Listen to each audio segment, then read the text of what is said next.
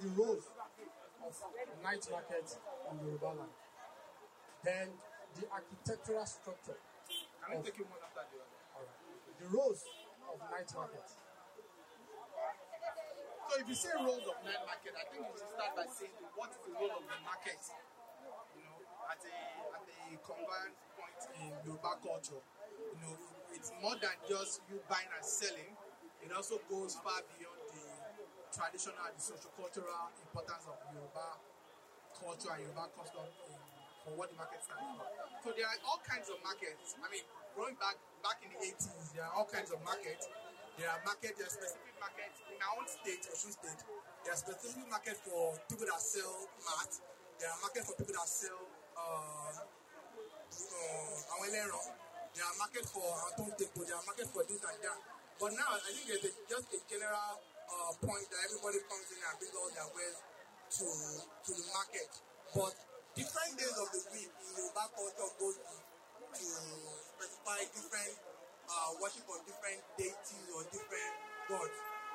The market is not just a place where you buy. It's not just a financial spot where people come do their trade and stuff. It's a cultural place of interaction, both of knowledge, understanding, and also of impact in our culture.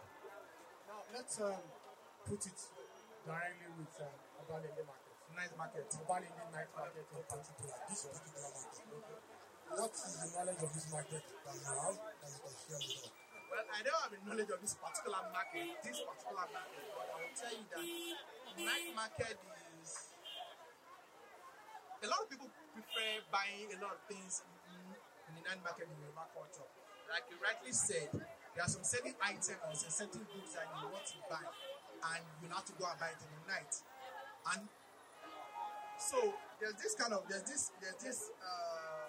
art where you buy market and you don't pay.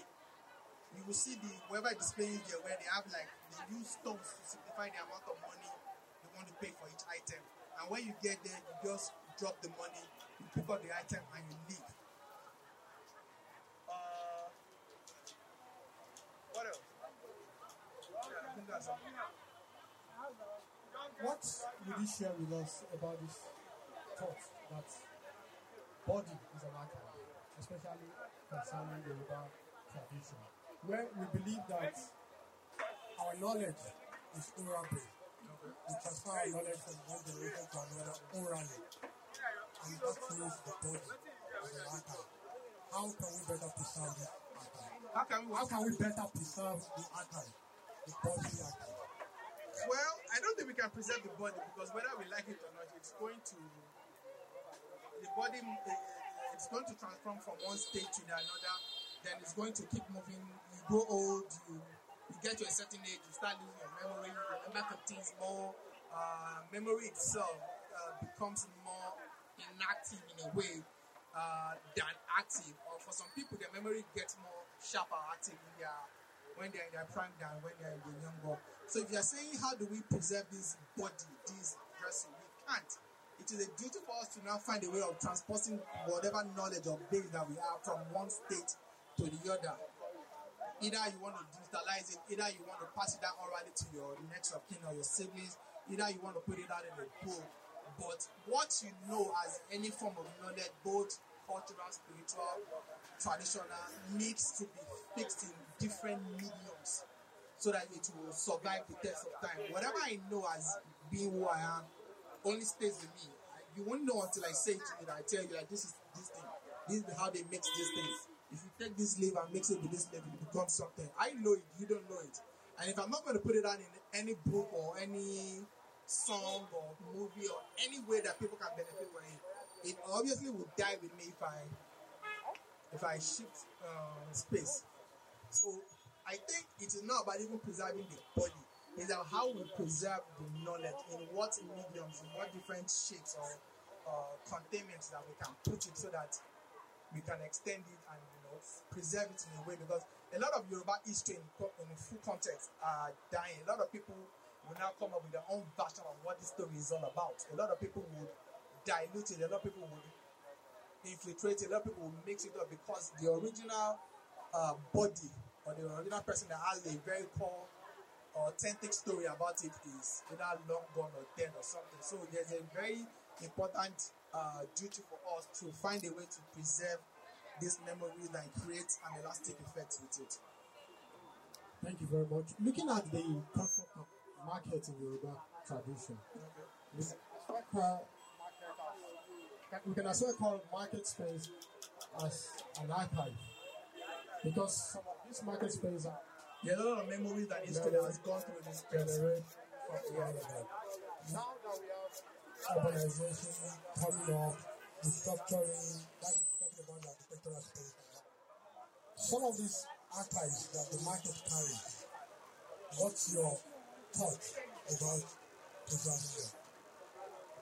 Like I said before now, if we don't come up with a system or a technique of preserving these ideas or this energy or these thoughts or this information that goes in and out of the market, it's going to die with the market owners or the ologians.